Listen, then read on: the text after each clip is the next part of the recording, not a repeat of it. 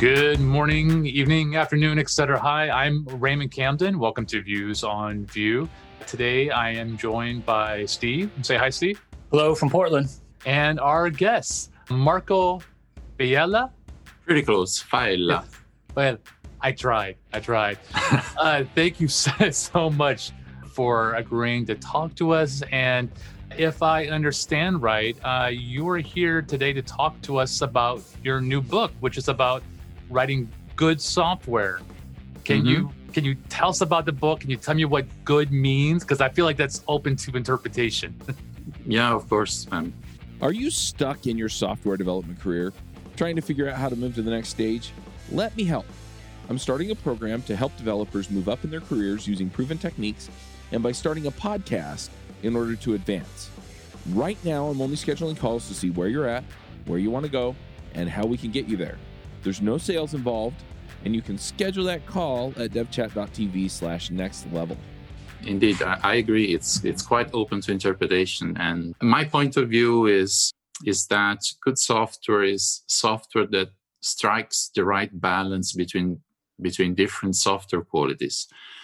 And of course, the right balance depends a lot on the context. So there's no easy recipe there. But I think what's important and what I'd like to convey with the book, especially to junior developers or perhaps people just coming out of science degree, maybe they're not computer science majors, maybe they came out of a boot camp or they're self-taught. What I'd like to convey to them is that there's a lot of freedom when programming and when designing, especially a large system, but even a small system. There's a lot of different ways to achieve the same objective. And you can try and measure these different and compare these different ways according to a number of criteria. And finally, at some point, you have to take your application context into account and find the right balance between, say, efficiency, readability, robustness, and so on and so forth. Mm-hmm. I find it interesting. You talk about striking the right balance. And in your book title, you specifically say good, which I immediately think of, perfect is the enemy of the good. Right. So yeah. Do you talk about that aspect of, recognizing that, if I spend, one more month on this, I can make it 1% better. Like, do you talk about recognizing when it's time to stop iterating and ship it, essentially? Yeah, sure. Yeah, from the start of the book, I have this picture where I try to represent the different forces that pull the software and the software developer in different directions. And of course, the biggest force in the industry is timing, is your schedule. So you have to come out with a product by a certain deadline. And so that's a force you have to deal with. And beside that force, you have all of those quality forces. You have to make it more efficient, you have to make it readable, you have to make it robust. So you have to add tests, you have to have a good amount of tests coming with your software. And all these forces are somehow incompatible. You cannot be perfect in all directions. You have to stay on time and you have to do the best that you can on the other directions. And as I said before, depending on the context, you might want to spend more time on one of those axes, on one of those criteria. You may want to spend more time on one of those criteria and less time on others. So depending whether you're developing a video game or safety critical embedded software, they're going to have very different requirements. And so, of course, you should adapt, obviously, to your context. So I want to go back to one of the things you mentioned just now was timelines and, having to have a product by a certain date, based on expectations. And I think that has a lot to do with expectations. And as a couple examples, I can think of different software companies I've been at and some now where they say, for the sake of customers, we're going to have a fixed release schedule. I think, was it Ubuntu? Every 6 months, they've got a new release. That's what their customers have become accustomed to because they've set that expectation. Whereas there are other projects, and I can think of older versions of Drupal 7 versus Drupal 8, or if you even look at Vue, the Vue 3.0 release, they said, we'll get them out when they're done, as compared to having, okay, we're going to set an arbitrary date here and have it done by a certain date. So I think that has to do a lot with how you set expectations for the users of your software. I know it can be beneficial if your software is something that your customers depend on and need to plan around, then yes, it can be very useful to have that date because it makes it much easier for them and they're not, okay, waiting. Is this it? Is it released yet? Is it released yet?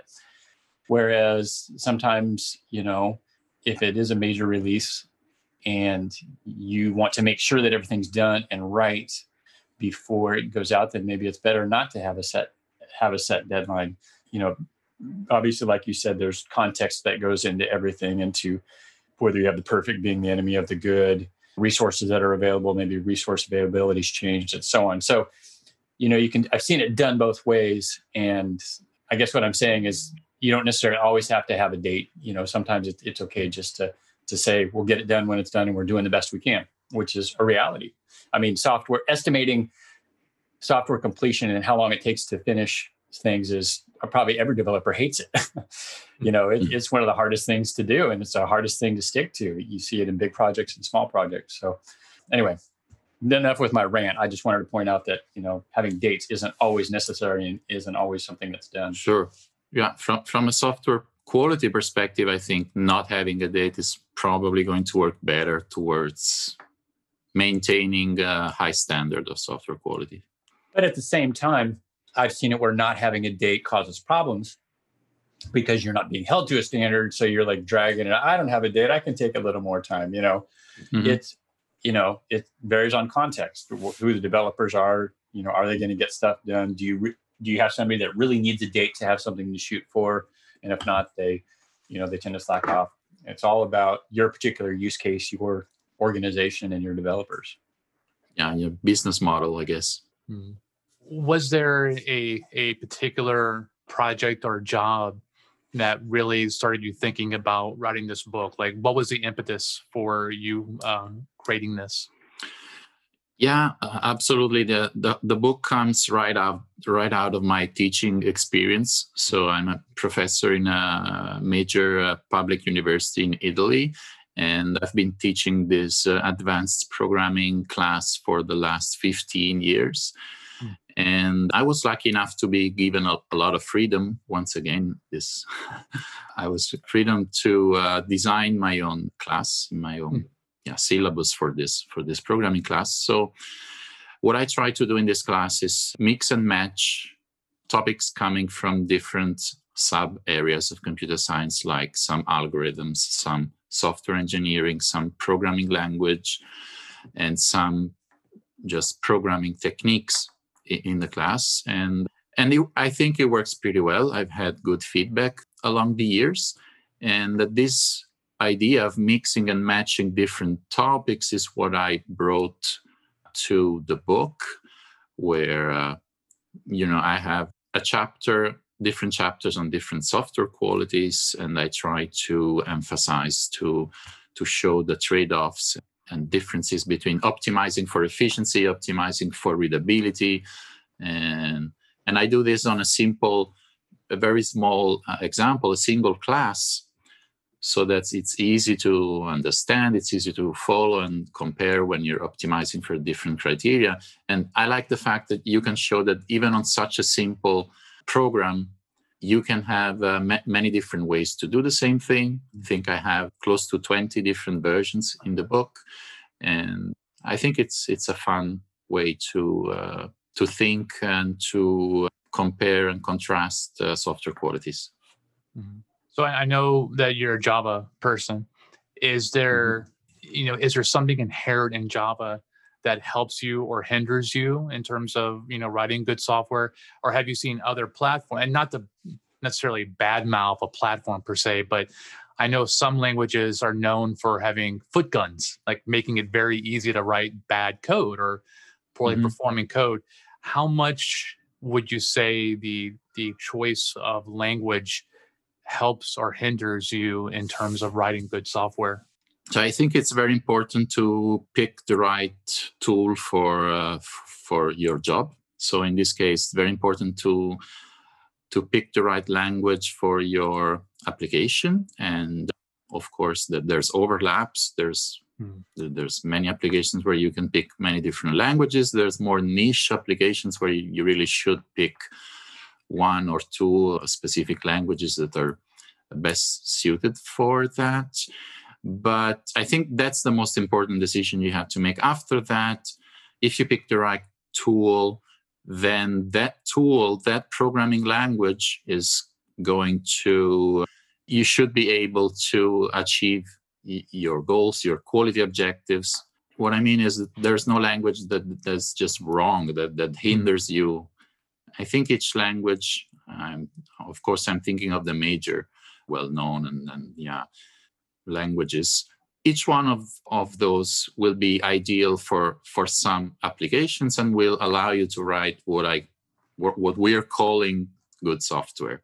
And speaking of Java, I mean, of course, probably all of our listeners know that it's well suited to certain types of large systems. Mostly, it's known for being quite robust in the sense that I would say it's expressive enough, but not too much, too expressive, like C++ would be the comparison here. So it protects the developer from a number of like mostly memory related and pointer related problems that affect lower level languages like C++. It has very good virtual machine, quite efficient running time. So it has its nice space of application, I would say. So I know you touched a bit on like time and that aspect, and that's definitely external to lines of code. How much of your book is like how much would be writing better code versus the more human related estimations, working in a team, creating good software amongst the team and all that? Like, is there a feel for how much is like writing a better algorithm versus getting along with a jerk coworker to help get the project done and make it better? If that makes sense. Right. Yeah, no, I get it. I mean, you're mentioning too, I mean, they're both very important aspects. But me personally, for my experience, I'm strictly focusing on the technical aspects of it. There's other good resources covering the other aspect, the human, the interaction, the team, the methodology aspects. I'm not dealing with that in my book because I don't have the experience on that on those topics. So I'm focusing on the technical aspects. I'm focusing on coding itself. So you can think of it as the point of view of a single developer wanting to improve their craft. That's the audience. That's what the book is about. It's mostly about, my intention is to be mostly about increasing awareness of the alternatives, increasing the awareness for the programmer of the technical alternatives that they have when coding, the different ways to look at a problem, different reasons to pick, for example, some data representation compared to another data representation, to emphasize the trade-offs between, using a more compact representation for your data and having more efficient manipulation, more efficient algorithms on that data, that kind of thing. And so there's algorithms, there's a chapter on readability, which I think is very important. It's a very important non-functional quality that sometimes is overlooked, especially by juniors or by my students when in my class. So I think there needs to be more emphasis on readability, which of course is a proxy for future maintainability of your code. That makes a lot of sense. Hey, folks, if you love this podcast and would like to support the show, or if you wish you could listen without the sponsorship messages, then you're in luck. We're setting up new premium podcast feeds where you can get all of the episodes released after Christmas 2020 without the ads. Signing up will help us pay for editing and production, and you can go sign up at devchat.tv/premium. And certainly, like, everything you said sounds like this book would definitely be useful to people who don't know a lick of Java, because they'd still be able to see what you're talking about and at least mentally translate it to their language, platform, etc. of choice. Yeah. Yes. And so in the book, I have examples or at least I have pointers to C# as well. And I think 95% of the content is applicable to most object-oriented languages in general. And a substantial part of the content can also be applied more generally than object-oriented languages. When I talk about trade-offs between different software qualities, those software qualities in general apply to any software, right? Like time efficiency, memory efficiency, readability. Those are qualities that apply to any software. But of course, I have to have concrete examples, and then I picked Java and object orientation as my reference. That makes sense. So your book, it's at Manning, and I don't think we've actually said the full title. Can you do that? Yeah, it's called Seriously Good Software. And since you're asking about the title, let me add that my pet title was Exercises in Programming Style. Oh. But that was deemed not not clear enough. They went with this much more grand title, which is Seriously Good Software. Aim high, right? Right.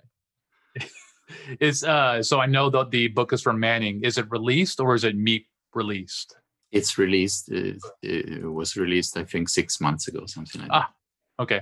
For those of you who don't know, Manning does a thing where when the book is being written, they'll actually release it early, and people can buy it early and leave comments and stuff. And it's like an iterative book process. I'm going through that now. So, but yours is released. Yeah. Did you find that interesting? The reason I ask is that last week we talked to Eric Hanchett, and he wrote a book for Manning on Vue, and so we were discussing the process and the early access program and the feedback. So, out of curiosity, do you find that early access program feedback valuable and useful in your book? I'm sure you get a lot of stuff that you can filter out, but do you find that process useful in making your book better?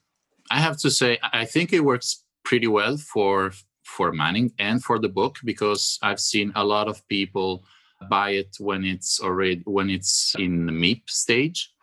And so that's great because people start reading it and providing feedback. On the other hand, I got some feedback from the MEEP process, and that's great because you can still update your book while it's in early access. But I have to say I've got a lot more feedback from a separate review process that Manning internally has that will send the drafts to, in my case, I think they sent it to 10 external reviewers, and they would write very detailed feedback forms. So I already had a lot of detailed feedback even before the MEEP process started. Yeah, Eric mentioned the same thing. I think it was 10 different technical reviewers that were fairly knowledgeable on the topic. Yeah, it works. Yeah, the process works really well. It's good and overwhelming, right? Yeah. Plus, you have a technical reviewer that specifically runs your code, checks whether the code snippets work, and more stages of review. And that's definitely helpful because I've never written code for a blog post that I didn't personally run myself. I've never done that ever. It's very nice to have somebody do that for you, because I guarantee you every time where I think, I know this code's very simple. It's one command line. I don't need to run it to verify. I know what it does. Yeah, I'm wrong. So it's nice to have. Yeah. That's, I think, all I had. Steve, did you have any more questions? No, none that I could think of. I mean, it's a Boy, it's a broad topic to cover. Good software. There's been, classic books written in this genre for years. And so more power to you for taking on a big subject like this. I'd be curious to see, I was looking through the preview. I'd be curious to see how some of this carries over. This podcast is obviously dedicated to Vue, which is a front-end framework as compared to Java, which is a server-side framework. So there are different considerations. You're talking about memory. I guess you could translate into performance in terms of bundling and use of other resources. But yeah, kudos to you for taking on a big topic. Thanks. I know even though I don't use Java, I'm absolutely interested in picking this up. It's, I feel like I've learned the syntax of many languages over the last 20 years, but getting better at it, getting good, that's always the hard part. And so this book sounds perfect. Hey, folks, I don't know if you've noticed, but I've been working a lot on figuring out how to help people become the most valuable developers on their teams or becoming the top 5% of developers in the field. If you're looking to level up, figure out how to contribute more, get the career you want, get the career that you want that will support the lifestyle you want, then you should check out the Most Valuable Dev Summit. I've invited some of my friends across the community, people that you've heard of, people that have worked on systems that you use on a daily basis, people who have invented new ways of doing things over the years in programming, and I've asked them one question, and that question is, how do you become a top 5% developer? How do you become 1 in 20 of the best developers out there? And so we're going to go ahead and have that conversation with them in interviews on the Most Valuable Dev Summit. And you can find that at summit.mostvaluable.dev. So this is where, as he reads his notes, this is where we talk about picks. And if this is your first time listening to one of these podcasts, this is where our guests and the host, we all share one particular thing that we would like y'all to take a look at. Technical, non-technical, it could be anything at all. And I'm going to start with our guest, Marco. What would be your pick today? I have 2 picks, and unfortunately, they're both technical picks. I didn't know I could think of anything. Next time, I'll prepare something more fun. But today, I'm just going to mention Clean Code, which is, of course, a classic book, which is quite related to mine, especially to my chapter on readability. I think, as I said earlier, I think readability should be given more emphasis, and that's the best book that I know about that topic. And second nerdy pick is the following, especially for Java people out there. My pick is to take a look at the source code of the Java API, especially I would suggest the collection library. There's a lot of good ideas and good principles you can pick if you read good code made by other professionals. And for Java people, I think the Java Collection Framework source code, which of course is open source, is a nice read that can improve your coding. Cool. And I'll be adding these links to our chat in a moment. Steve, what do you have? Yeah, first off, I want to say Clean Code was one of the books I was trying to get to come to my mind when we were talking about classic books in the genre. So thank you for bringing that up. So my pick today is going to be a blog post by a guy named Dylan Paulus. And the title of it is Start With No. And the context of the post is being, working for a company where you have a product and you're getting input from users on things you'd like to add. I started a job recently for a company that we have a web app that we provide to a certain clientele. And we have a system where we allow users to input through the site, hey, I'd like this feature, or so on. And as we've been going through and looking at these items, there's a lot of them we have to say no to. And you get users who write back, hey, I'm disappointed, I really would have liked this. But the point of the blog post is that this guy had a boss that used to think that was a real meanie because he would say no to a lot of things. And after a while, he realized that was a good thing.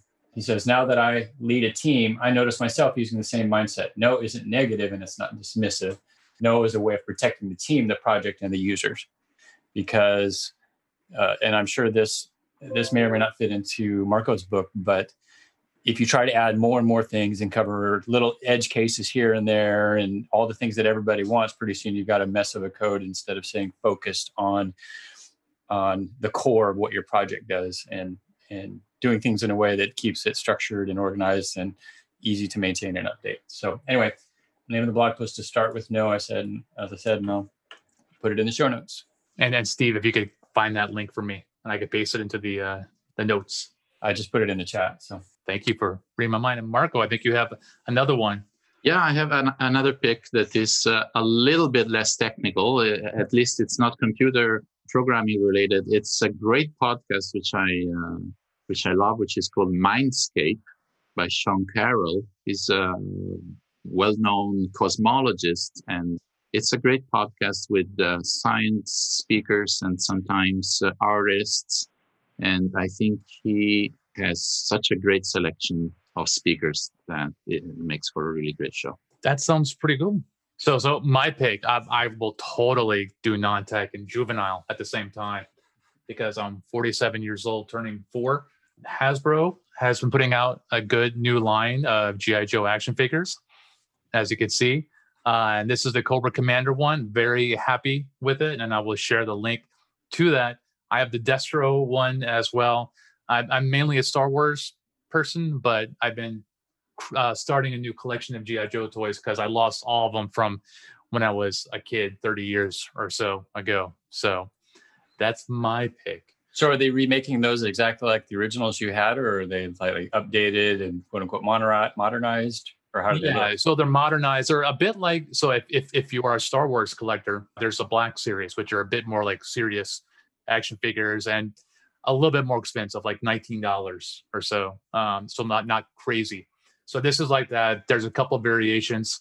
They have also been doing more of the old toys as well that are more for children that I still want anyway, because they're just marketing a lot. They have a new movie coming out. Who knows now with COVID, but they have a movie done actually just probably for next summer, next fall. So are you going back to watching The Mandalorian after this podcast? Friday morning, 3 a.m., I think is when it hits America, or 2 a.m. or something early. I'm an early riser. I wake up at 5. And yes, I wake up Friday mornings. I watch it immediately. My wife's a huge fan, but I tell her, hey, I'll watch it again with you, but I'm not waiting until you wake up to watch it. So now that I have lowered the emotional age of this entire podcast to about 12, I apologize. And I thank you very much, Marco, for this great talk. Again, your book looks awesome. And thank you. A link to it will be in the show notes. And thank you very much. Thank you. Thank you very much for having me. Bandwidth for this segment is provided by CacheFly, the world's fastest CDN. Deliver your content fast with CacheFly. Visit CacheFly.com to learn more.